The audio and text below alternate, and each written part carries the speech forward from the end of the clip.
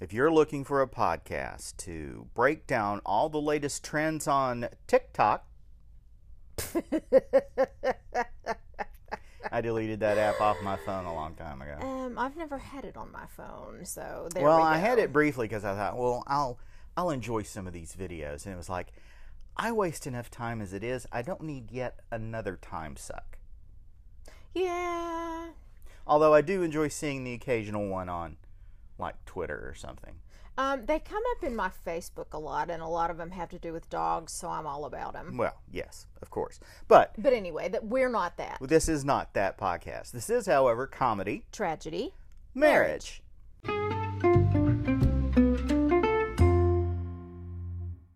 Welcome to Comedy, Tragedy, Marriage, a podcast where a longtime married couple takes turns each episode selecting a movie, TV show, or documentary to watch. We watch it together, then we sit down and record our conversation about whether we like it, love it, or loathe it, and then share that with you.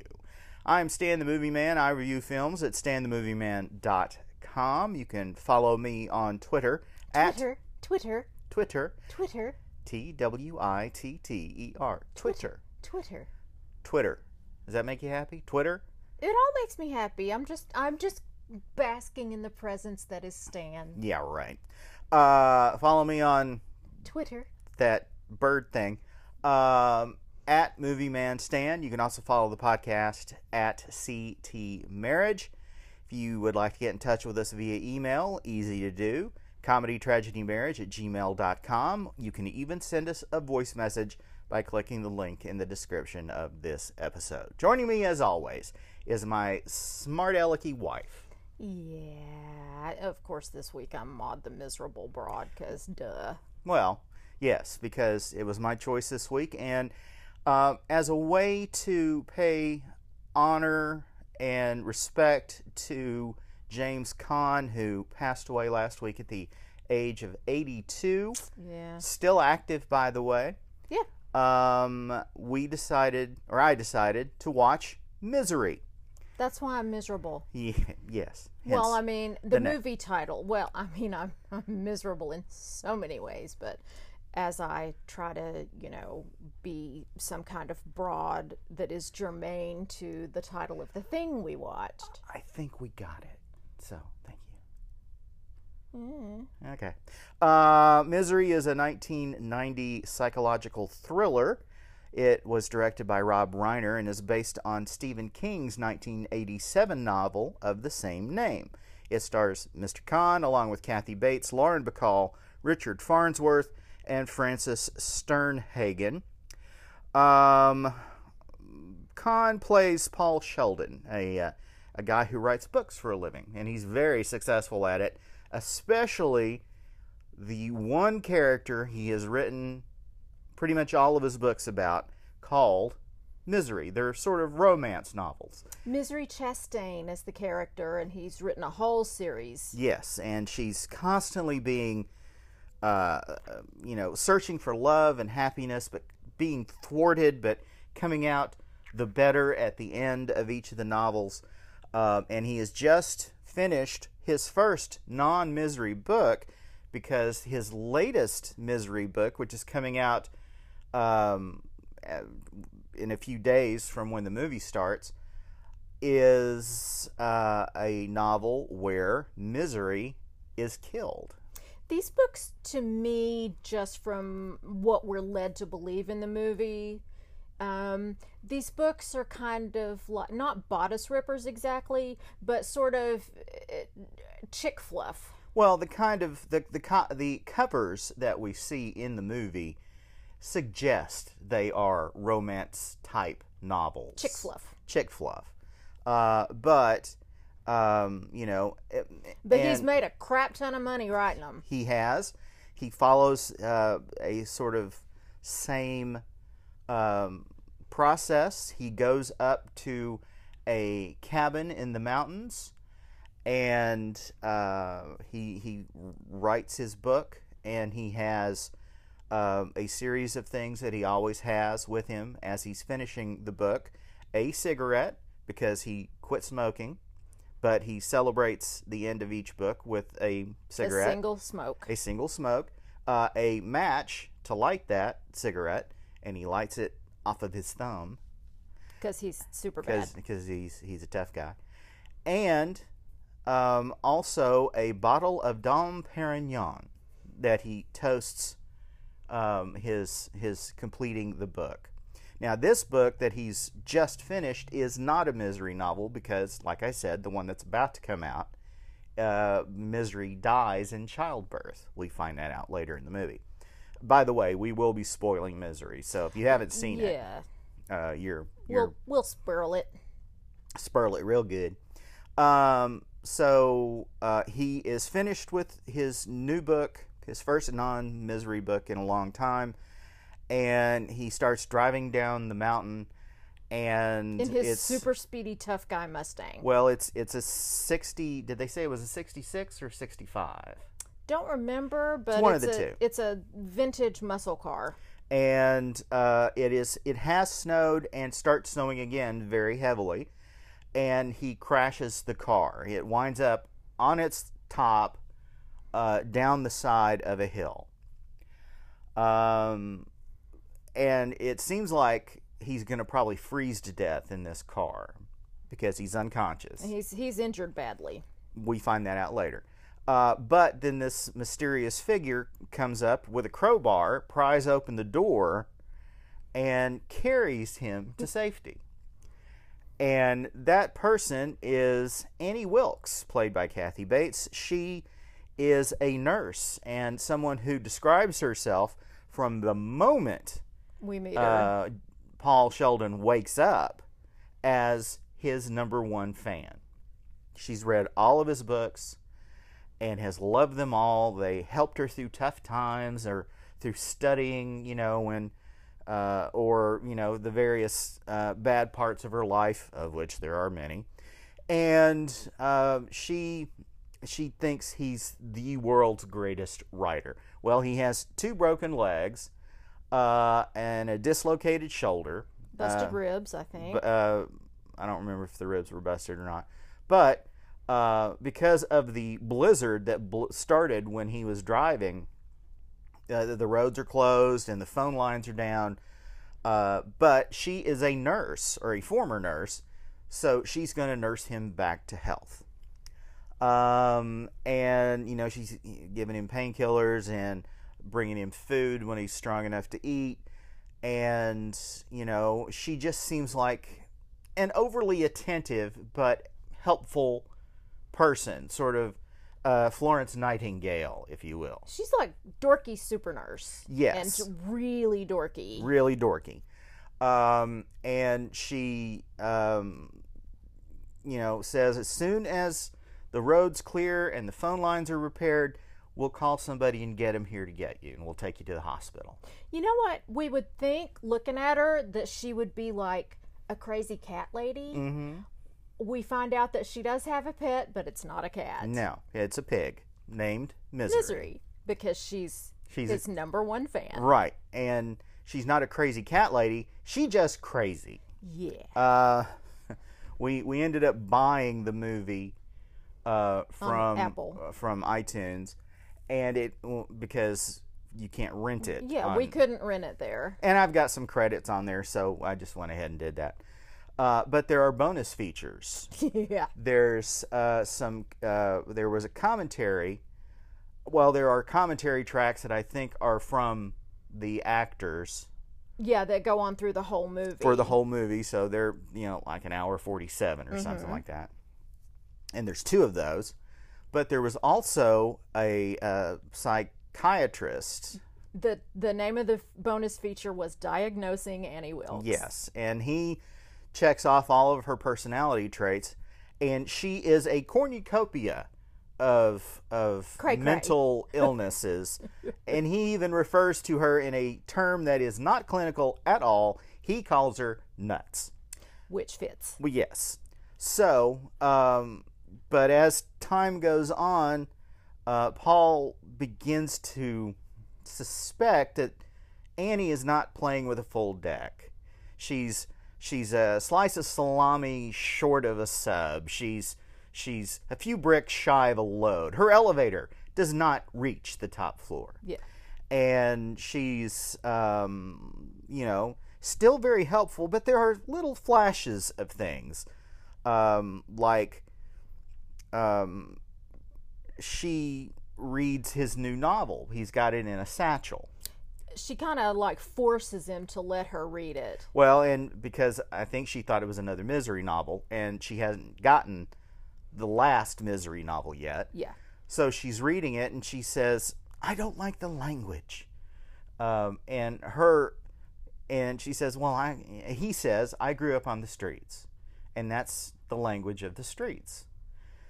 And she says, "Well, I don't talk that way, and I don't do," and she says some curse words, but she says them wrong.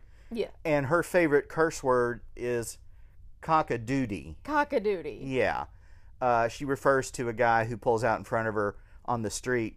"You cocky-doodie brain." Yeah. She's not quite right. And he begins to think that that she's lying to him about the roads, because she winds up driving places and buying stuff. But she's slick though. She's got an answer for everything. Yes, she does. And she says the phone lines are still down. So as soon as they finish clearing out all the roads, they'll get to the phone lines. Mm-hmm. And so his new book hits the store shelves. So she goes and buys it right away, and she loves it. She's flying through it. She's just enthralled by this latest Misery adventure until she gets to the end, where Misery dies in childbirth. And she loses what little of her mind she had left. She loses her cock-a-doodie mind. Yes, and busts in on him in the middle of the night to throw her tantrum. Yes. Saying, you cock-a-doodie murderer! You've killed her! How could you know? And she grabs the end of the bed and shakes it up and down, which his legs are broken, so that hurts of pain. Incredibly. And so he's really beginning to understand that she's dangerous. And then the next day she brings in a barbecue grill, like a Weber grill, and puts his new book on it and covers it in lighter fluid, and hands him the match and says, "You need to burn this." And at first he says, "Well, my publisher has lots of copies," but that's not true, because he just finished writing it. And she knows his process, and also she followed him. She was going up to the lodge where he was staying, and keeping an eye on him. Stalker. Yeah. And that's why she was able to get him out of the car so fast, because she had been following him. And she says, "No, your publisher doesn't have this yet." And so he ends up burning his new book, and it just destroys him. And that's when he begins formulating a plan to get out of her clutches, which does not go well for him at first. Yeah, there are bumps in the road. I guess you could call the hobbling scene a bump in the road. Now, let's give you some background. A couple of decades ago now.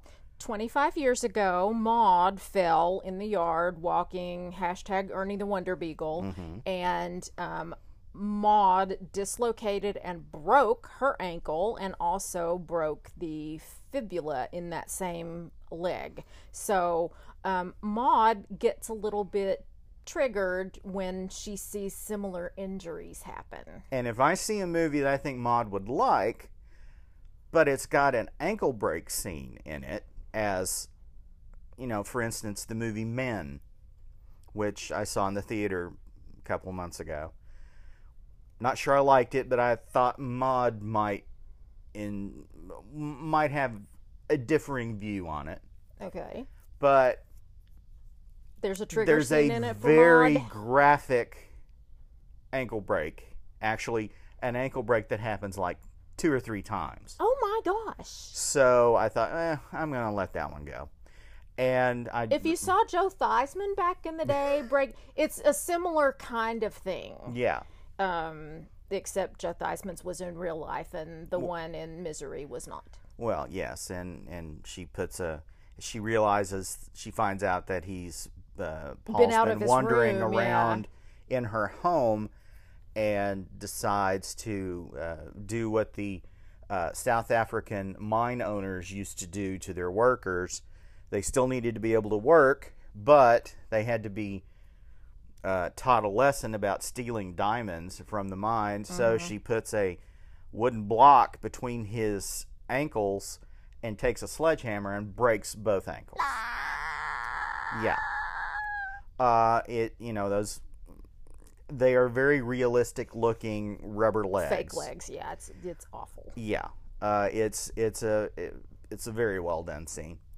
So I warned Maud, and she had seen the scene before in a clip somewhere. In a clip, right? But I said, "Are you sure you can handle this?" And because Maud's badass, she's like, "Okay, I'll shut my eyes when it's about to happen, but the rest of the time I'm good." And that's what we did, and I was fine.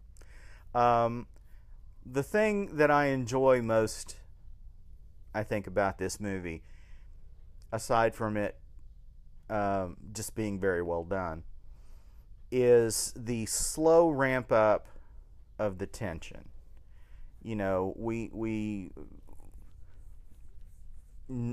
I kind of wish I had never heard anything about this movie and could see it with fresh eyes, virgin eyes for the first time. Pretty cool, yeah, it would be. Because, obviously she's a little cracked. She's unbalanced. Right from the beginning. But you don't know how cracked. Yeah. And then as it goes on and she starts to, show just how twisted and broken she is, that tension starts building up more and more over the course of the film. And it's not like, one of King's supernatural stories where, there are scattered frights throughout it. Mm-hmm. This, until you get to the hobbling scene, she's obviously kind of crazy, but you don't realize how crazy until she breaks his ankles. Yeah, we're strictly earthbound here. Yes. But this film does the slow, creaky crawl up the roller coaster of suspense very well. Right. And it really doesn't reach the top until near the very end, where, he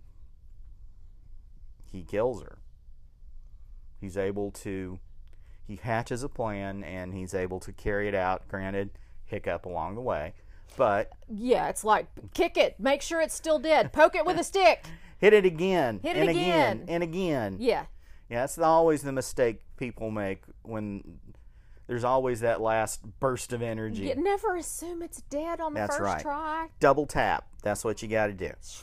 Learn that in Zombieland. So anyway, that's what I enjoyed most about the movie. Is it's tense pretty much from the time he wakes up, but it's not real tense. You think, well, maybe she's just a little obsessed. Yeah. But the longer it goes on, and he manages to get out of the room the first time because the door's always locked. He fashions a key out of a hairpin, and he rolls through the house because he's got to the point where his legs are a little better. And she's got a wheelchair. And she's got him writing a new Misery book that brings Misery back to life. Yeah. I completely left that part out. And he's rolling through the house, and she's got a couple of framed pictures of Liberace, which we find out later is her favorite singer. And various tchotchkes and collectibles and stuff that looks like an old woman's house. Her decorating style could be described as early spinster. I like that. That's good. Thank you. I'm a wordsmith. Yes. And there's all this doilies and all this other Bric-a-brac stuff. and figurines just crap useless everywhere. junk everywhere. And then he finally gets to the phone, but there's nothing. It's just a phone, like the outside of it. It's gutsless. Yeah, it's for you youngins, it was a landline, and he picks up the receiver and doesn't get a dial tone, and he turns it over, and it's just the shell. There's no guts in it. There's no guts in the phone. And he wheels around the house, and he's looking for something or anything he can. He's trying to find an open door to the outside, and they're all locked. That's when the tension really starts to crescendo, is when he is trapped alone in this house. And we don't know when she's coming And back. we don't know when she's coming back. And at one point in the movie, she says, "You're never leaving here. And if I die, you die." Yeah. Of course, we think she means if I die in an accident or have a heart attack, but I think she means something else, as she talks about later. Yeah, we get a look at that later. Yeah. So she's a wackadoodle. Yes, she is. James Caan is brilliant, I think, in this role. He kind of plays against the tough guy persona that he had. Well, yeah, he's frankly a victim. Yes, he depends on her for food and medicine. We see him. She's staring out the window of his room, and they're carrying on a very awkward conversation. And then he brings out a man's urinal bottle from under the covers, and so she's been taking care of his physical cleanliness. Ew. Yeah. Which made me think, has he not pooped all this time? No, he's pooped. Well, they don't show us that. Thank God. So anyway, James Caan is terrific. Of course, Kathy Bates won an Academy Award for her performance as Annie Wilkes. Now, two people who don't get much screen time, but I loved them every time they were on screen, was Richard Farnsworth as Sheriff Buster and Frances Sternhagen as his wife, Deputy Virginia. Mrs. Sheriff Buster. Mrs. Sheriff Buster. Yeah, these are faces, even if you don't know their names, these are faces you know well. Yes. And they chew the scenery in a most delightful way. Yeah, he's this old crotchety man who, there shouldn't really be much crime up there because there's not very many people where they're at. It's in Colorado, right? I think Colorado. Yeah. But he's smart. yes. He's an old dude, but he's smart. He can do good old-fashioned detective work. Yes. Of course, there's also a thing that happens when he figures out Annie Wilkes has got him, or suspects Annie Wilkes has got him. There's a line in the book in one of the books. One of the misery books. Yes, that says about being judged by a higher power than man. God will judge me, or something like that. And he writes that down as he's reading one of the books because he's trying to figure out where Paul Sheldon is. And he's trying to figure out where he knows this line from, because he knows it from somewhere. Well, you see, that is, for me, one of the weak spots in this movie. Is he remembers, and it turns out Annie Wilkes said it because she was charged with murdering a bunch of babies in a hospital. And some other people. But I think specifically for these for one charges, of the baby cases, it was one of the babies. And she says that on the steps of the courthouse. And that's captured in a newspaper. Yes, that's like the caption under the picture. You know, he hardly knows her. She keeps pretty much to herself. So that one little bit of aha is stretching it a bit, I think. For you. For me. I mean, it was a welcome because I knew it was going to kick off the finale. But, you know, it's just not, it doesn't seem like something that would stay in the back of his mind. And when he reads it in the book, he goes to the library and looks through old newspapers, and there she is. I mean, and he didn't look very long, at least in the movie. Well, I mean, they don't show it very long. That's just and I know they compress that kind of stuff, but yeah. But both Sternhagen and Farnsworth, they're just a joy when they're on screen together. And Frances Sternhagen, if you ever watched Cheers, she was Cliff's mom on Cheers. And even though the accent's different, the attitude's pretty much the same. Pretty much. She takes no crap from anybody. She's constantly, you know, telling him that, you know, he needs to take it easy, he needs to slow down, and she also is a little frisky. Yeah. Because she says she'd much rather be in bed under the covers with him than driving around looking for a 65 Mustang. Yeah. So, but they are great. I thought he deserved a better ending than he got. Yeah. Only because I like the character and the actor so much. Yeah. Because he gets a shotgun blast through the back. Yeah. So that's that may be the only murder that Annie would have been convicted of if she had lived. Because there was a witness. Yeah, well, that. And it was in her house, so it's kind of hard for her to say, "Oh, it wasn't me." And his legs are broken, so anyway. But yeah, it's a terrific thriller that doesn't try to beat you over the head with scares or you know, a constant threat of impending doom, even though you kind of feel it early on, and it gets, you know, bigger and bigger and bigger as the movie goes on. So I think it's a very well written and directed movie. Of course, Rob Reiner, Meathead from All in the Family, was the director. And it was written by William Goldman, who is a big-time scriptwriter in Hollywood, or was at the time. So, yeah, it's a very well done, very interesting, and, you know, despite the lack of cell phones, it still holds up. It does.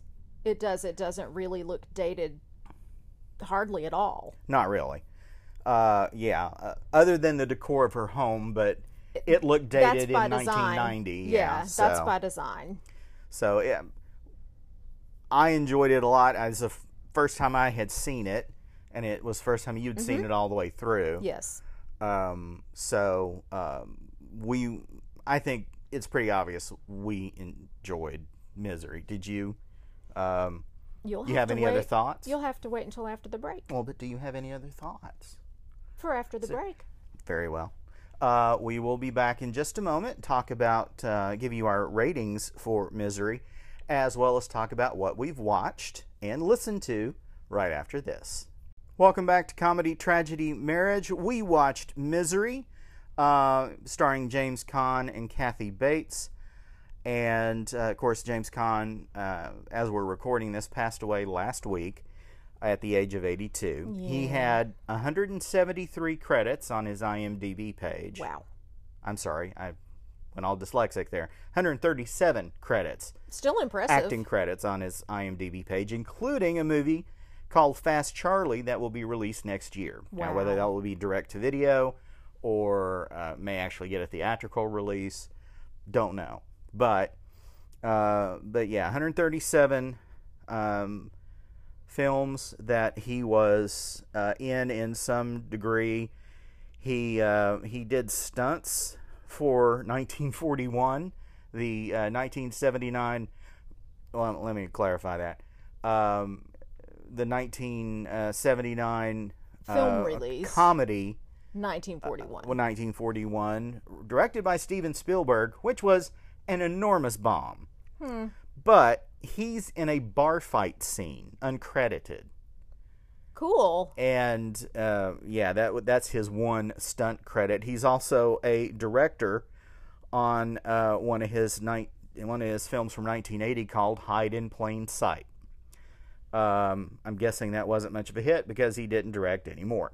Yeah. But he's one of the classic tough guy Hollywood actors. A lot of his roles were tough cops or tough bad guys, Jocks. or jocks, yeah. And of course, he's best known for his Oscar-nominated role in The Godfather. Sonny Corleone. Sonny Corleone, who has a rather violent death. I didn't realize he'd been nominated for an Oscar for that. He's For Best Supporting? yeah. Interesting. Um, And we just watched that, yes, we did. recently, so... And when he passed, there were all these tributes on Twitter. Twitter. Yes, that too. Mm-hmm. From other actors or from people who just enjoyed his work. And one of them was a scene from a movie called Freebie and Bean. Let me look it up this way. Stan's monkeying with his smartphone looking for facts. Freebie and the Beans from 1974, starring Alan Arkin and James Caan.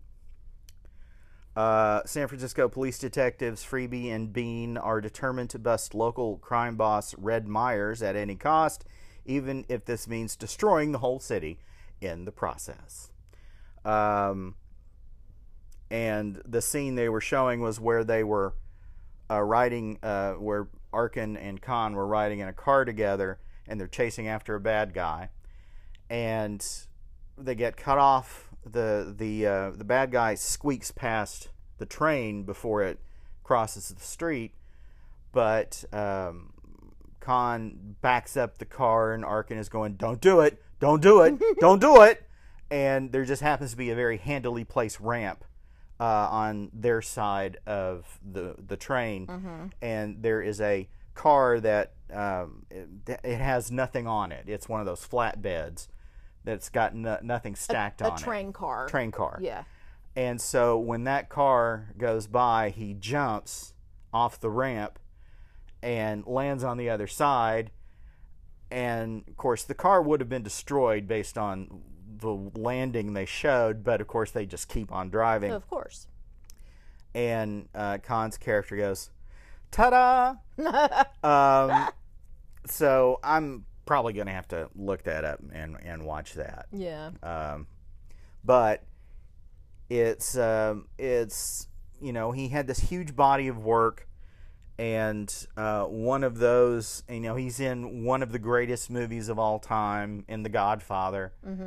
And he's in one that was a huge commercial and critical success, in Misery, along with other of his movies. So He was the dad in Elf. yes, he was Buddy the Elf's reluctant father. Yes. And unfortunately, Santa Claus in that picture is Ed Asner, Yeah, and he and died he's too. passed away. So now he and James Caan are probably, talking some smack up in heaven. So it's sad that these character actors from my youth Yeah. are going away or passing away, but it's great that we still have his work to look back on. Kathy Bates did win a Academy Award for Best Actress for her work on Misery. The movie has a 90% on Rotten Tomatoes and a 75 out of 100 on Metacritic. Cinema Score audiences gave the film an A-, and it was a financial success. With a budget of $20 million, it made $61.3 worldwide. So decent. Yeah. Well, and that's also $1990. So. Yeah. So, Misery, what rating do you give Misery? 11 hobbled ankles. Oh, I know that pains you to say. A little bit. I'm looking at the ankle that I broke right now, even as we speak. At least your scars are pretty much gone. Pretty much.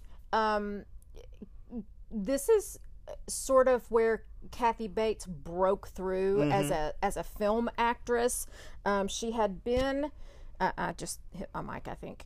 She had been a stage actor, and I think had some minor film roles prior to this, but this was a blowout powerhouse, oh my gosh, who's this woman kind of performance for her. And she shows a great deal of range, from very subtle moments of serious depression to goofball dancing around the room with her pig and snorting like the pig because she's so excited that, you know, they've got the writer in the house, and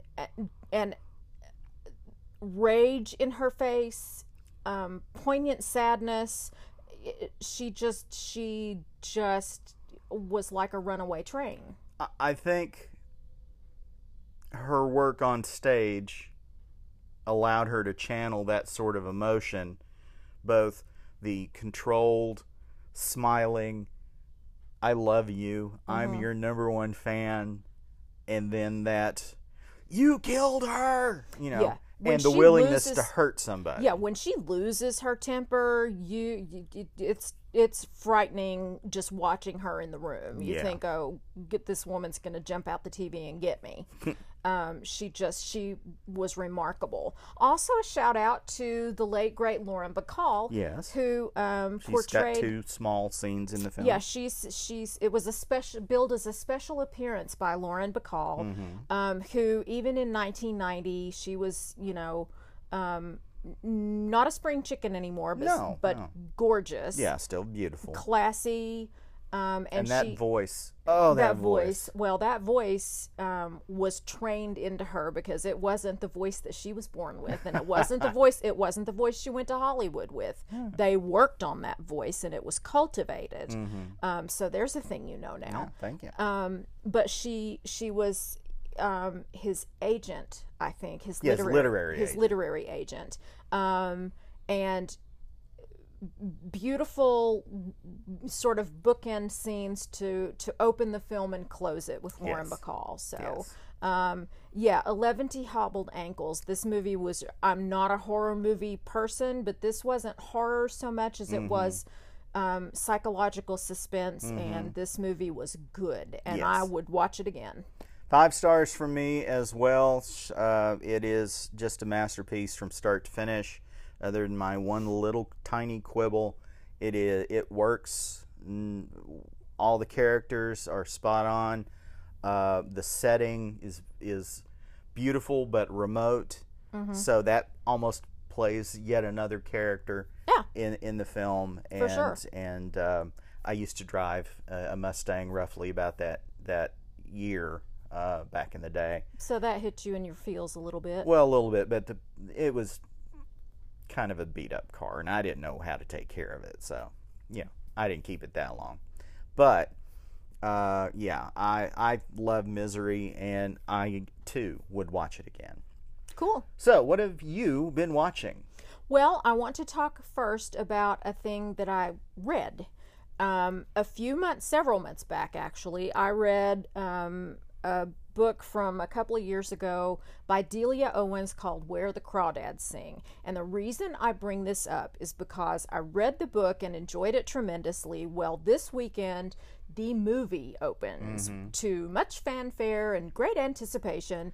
And Taylor Swift did a song. Oh, my Lord. Yeah, well, there's that. Anyway, aside from that, my friend Mary Kay and I are hoping to go, and we'll see how schedules and hips and ankles and things are all by the end of the week when the movie opens. But that is a thing that will transition into thing one, transitions into thing two, as the book that I started yesterday is called All the Light We Cannot See. It's by Anthony Doerr, released late last year or early this year. Well, it won the Pulitzer, so it's a Pulitzer Prize winner. The library received it in January, so it must have come out late last year. Yeah. Anyway, my friends in my socials are raving about it. When I posted that I had started reading it, they're like, "Oh my gosh, you'll love it. It was great." One of the sentences in the book that you'll find is one of the most beautiful sentences written in all of literature, and I'm like, okay, I can't wait for that. I've marked my little keyword, and I'm on the lookout. But the reason I mentioned this is because it is being made into Netflix, I think, is making this into a movie or limited series or something. I'm not really sure, and I haven't done the homework recently to tell you.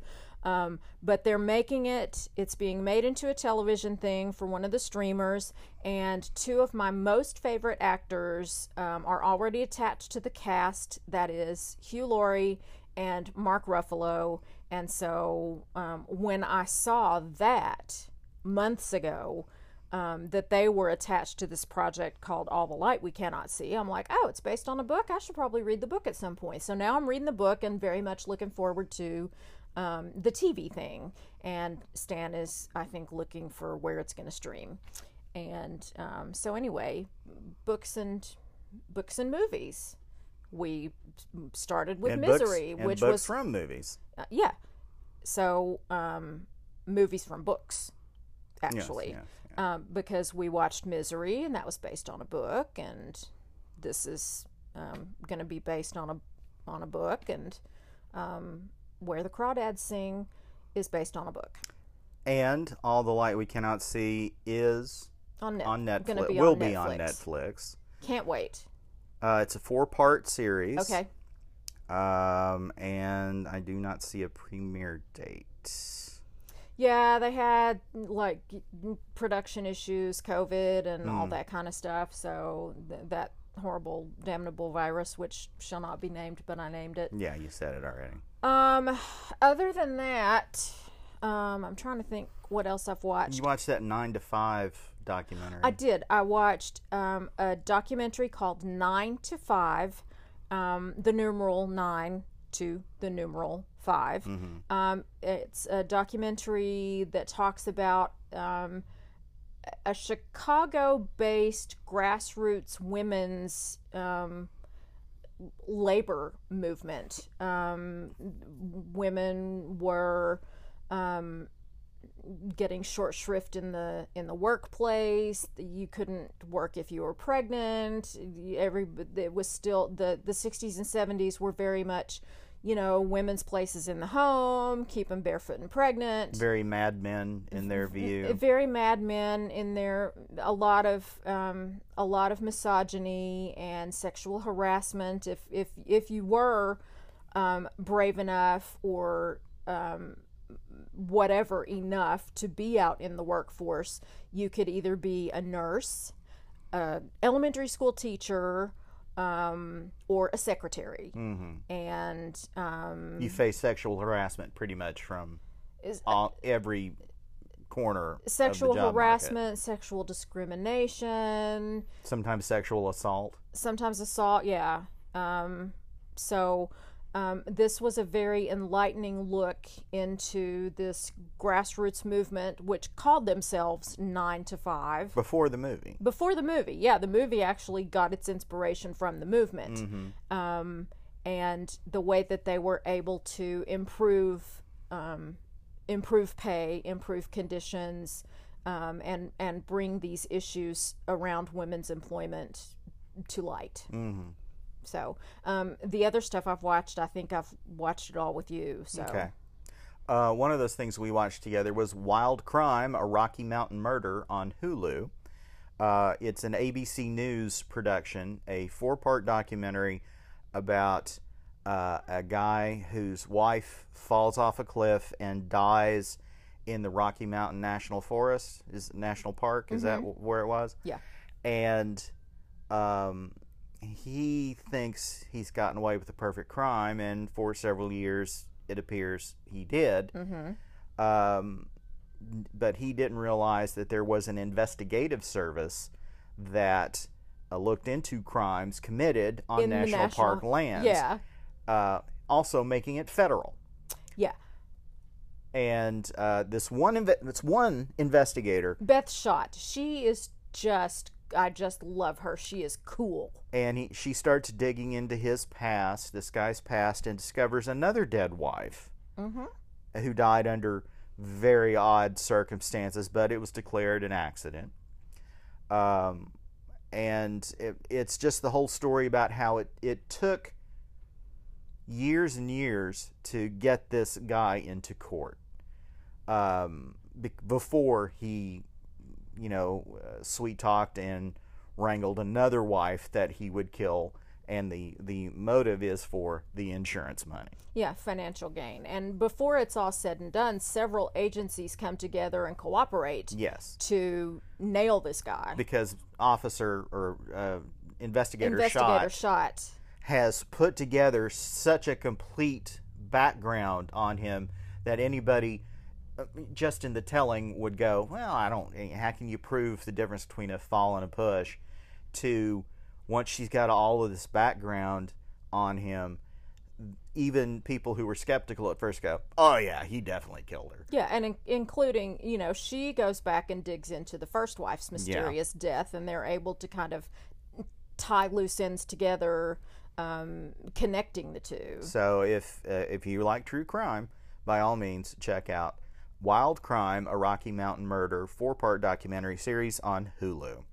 Several things we watched this week were on Netflix. Oh, before I get to that, I wanted to let people know that I've been doing I've gone back into the archives of the podcast, How Did This Get Made?, which is kind of an inspiration for Comedy, Tragedy, Marriage. But they are very talented and imaginative and funny people who do that podcast and can dig pretty deep into these terrible movies. The last one I was listening to was the Arnold Schwarzenegger, Danny DeVito Jr., where Arnold Schwarzenegger is pregnant. Yeah. That was after Twins. After Twins, yeah. And Twins they decided to put them back together they, again, part of a scientific experiment. DeVito and Schwarzenegger are twins. Yes. That was the Punch Bowl. Junior is the turd in the Punch Bowl. Okay, sure. Yeah. I was a little lost there, but now I understand. But I've gone back to the very beginning, their very first episode, and am making my way through. I'm up to the Junior episode right now. And they are so funny, and the guests they have on, Jason Mantzoukas, who is mostly known as like a supporting actor in things. I do not think he's a comedian per se, but he's just funny. He is so wild and funny, and will say pretty much anything. I like him. And he's he and Paul Scheer, who is the host ish, and Paul's wife, June Diane Raphael, and Jason, they are usually the three that are on the show, and they have a guest. They used to have more guests. They used to have at least one a week. That has since dropped off in newer episodes. Okay. I guess in part due to COVID. Maybe. But yeah, I'm having a great time going through those old episodes. So, how did this get made? The podcast. If you have Stitcher Premium, you can go all the way back for their entire catalog. Now, I quit paying for Stitcher Premium some time ago, and I still have access to all that stuff. So, I don't need to know that. yes, neither does anybody else, and yet I have just shared it with the 5 to 10 people who listen to this. So April Fool! Don't rat me out. We watched The Girl in the Picture. Yes. On Netflix. More true crime. Yeah, more true crime. It is approximately 90 minutes, maybe a little longer, about this twisted, sick guy. His daughter winds up dead on the side of the road. The police initially classify it as a hit and run, but then they start looking into, this guy, and it's difficult to explain, and I don't want to spoil it. It's very twisty, though. Nobody's exactly who you think they are. Exactly, yes. And there are, it's very Byzantine in its. There are numerous aliases. There's children who seemingly come out of nowhere. There's dead strippers, or a dead stripper. Well, I guess 2 if you count the first girl. But yeah, it blew my mind. It's impossible to explain. It is so that it's more bent than a paperclip. There are more twists and turns than a mountain road.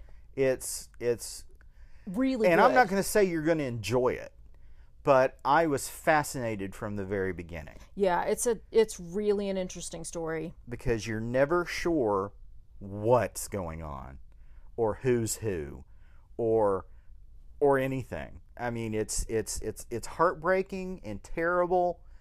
And content warning: they do talk about the murder of at least one child.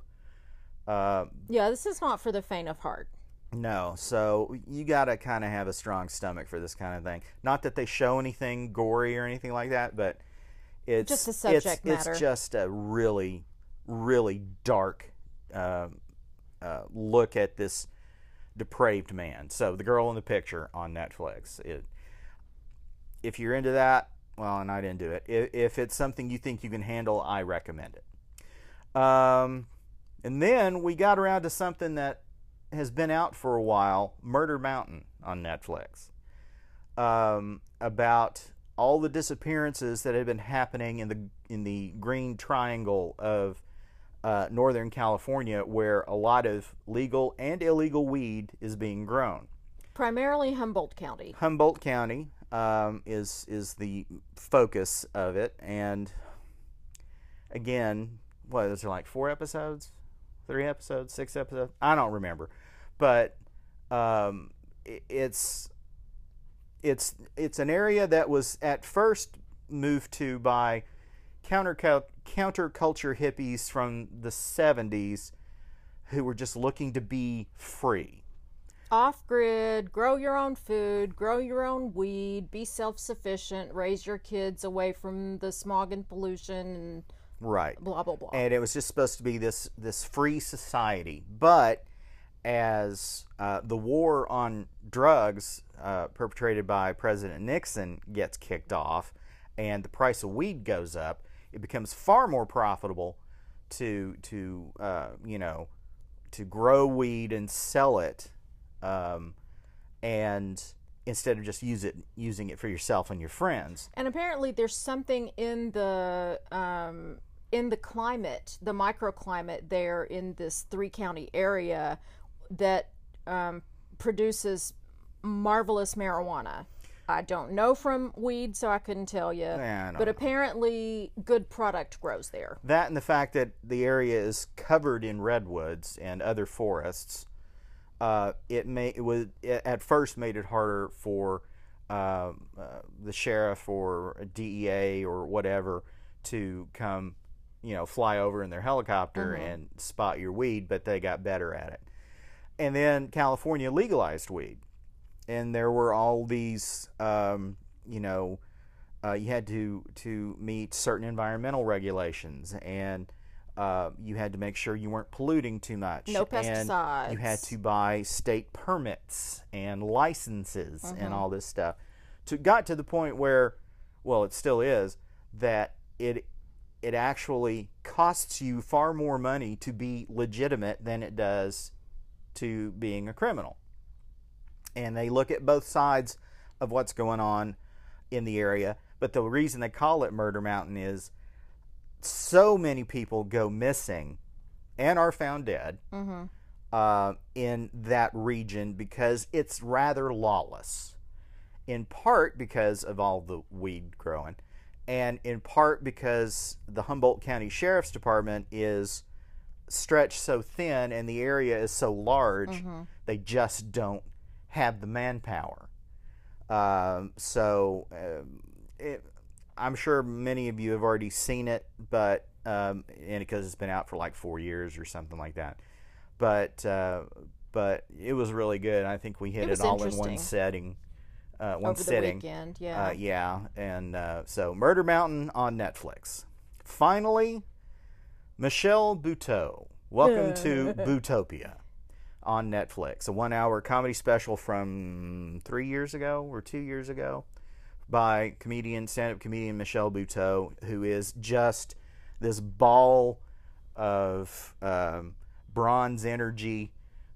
She's she's very funny, somewhat dirty, but not real crude dirty, just sort of more like juvenile bathroom humor dirty. Kind of. But not Lisa Lampanelli dirty. No. But she's just very funny, and to be honest, I am somewhat attracted to her. So she's hot. Yeah, she is. So we thought that her special was quite good. Michelle Buteau, welcome to Bootopia on Netflix. Anything else? Nope. Thank you for listening to Comedy, Tragedy, Marriage. We appreciate it. Of course, Maud's choice is next week. She, of course, does not know what we're gonna talk about. Don't assume. Do you have an idea of what we're gonna watch? No, but don't assume. Okay. Well, you just confirmed my assumption was correct. You assume I'm telling the truth. Anyway, do your spiel. So if you would be so kind as to go to Apple Podcast or to Spotify and give us 5 stars, give us a follow, rate, and review on any of the platforms that let you do that, we would greatly appreciate it. If you have a suggestion for something you'd like us to watch and talk about on Comedy, Tragedy, Marriage, just send us the name of what it is you want us to watch and why you think we should watch it. Send that in an email to comedytragedymarriage@gmail.com. You can also click the link in the description of this episode and leave us a voice message. That takes care of it for this week. I'm Stan the Movie Man. She's Maud the Movie Broad. Love you. Love you. And until next time. Later.